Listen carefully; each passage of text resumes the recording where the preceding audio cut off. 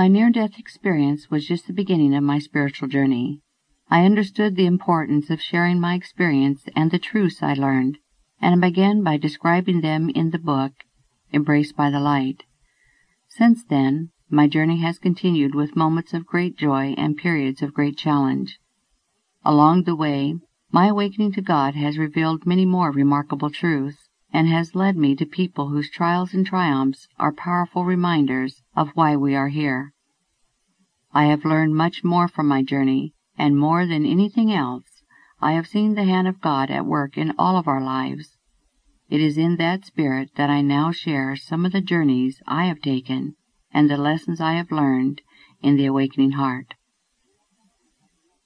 We have now reached a crossroads, and a great awakening has begun in the world.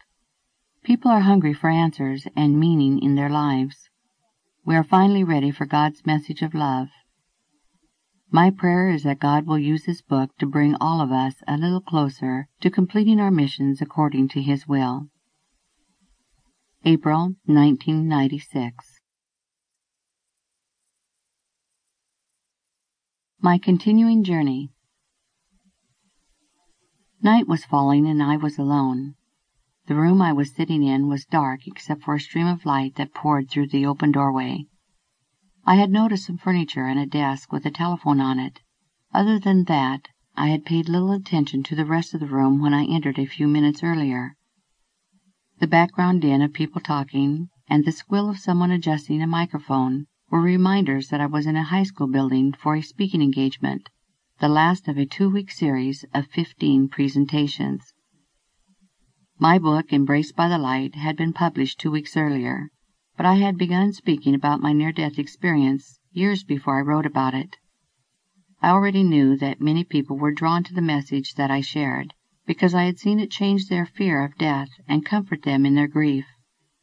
People told me that my experience had given them a greater understanding of God and of His love for them.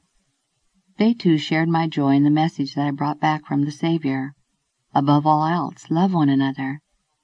I could see that the book would help me bring the message to more people than ever before. A new part of my journey was just beginning, and though I wasn't fully awakened to what it would entail, I was excited. After years of struggle, I was living the full, joyful life I had been told we are sent to earth to live, and love was in great abundance. In sharing my message, I felt the pleasure of fulfilling a purpose, but the constant focus on me and my experience with death was beginning to wear on me. The schedule was very demanding, and I had never spent so much time away from my husband, Joe, and my children.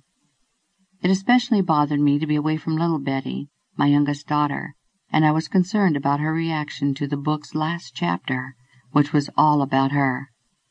She knew she was adopted, but we had never told her the nightmarish details of her earlier life, which I had written about in the final chapter. Now a very secure 13-year-old, little Betty was anxious to read Embraced, as we referred to it in the family. I had given her a copy just before I left home, and she planned to read it while I was out of town. As I sat in the darkened room, I had more than homesickness on my mind. I felt a powerful sense of aloneness, a feeling that had swept over me often in the years since my return. In the past 2 weeks it had been stronger than ever before, and somehow different, reaching to the depths of me. At times it would blanket my entire spirit without warning, causing me to weep. I didn't understand these emotions, though I guessed they were connected with the responsibility I felt for the message I was sharing. But I sensed there was more. I knew that I had returned from my experience to complete a mission, though I did not know what it was, or if the work I was now doing was part of it. Even as I had entered the building tonight, I felt terribly alone, in purpose and in responsibility. "Betty?" Curtis Taylor, one of my publishers, called my name as he joined me. "Oh, there you are. Are you ready? It's a full house." There was a lot of excitement in his voice until he sensed that something was troubling me. "Betty," he spoke again, "you're frightened. Don't be." Frightened? Oddly enough, I had not felt that emotion in years. I had known my share of fear,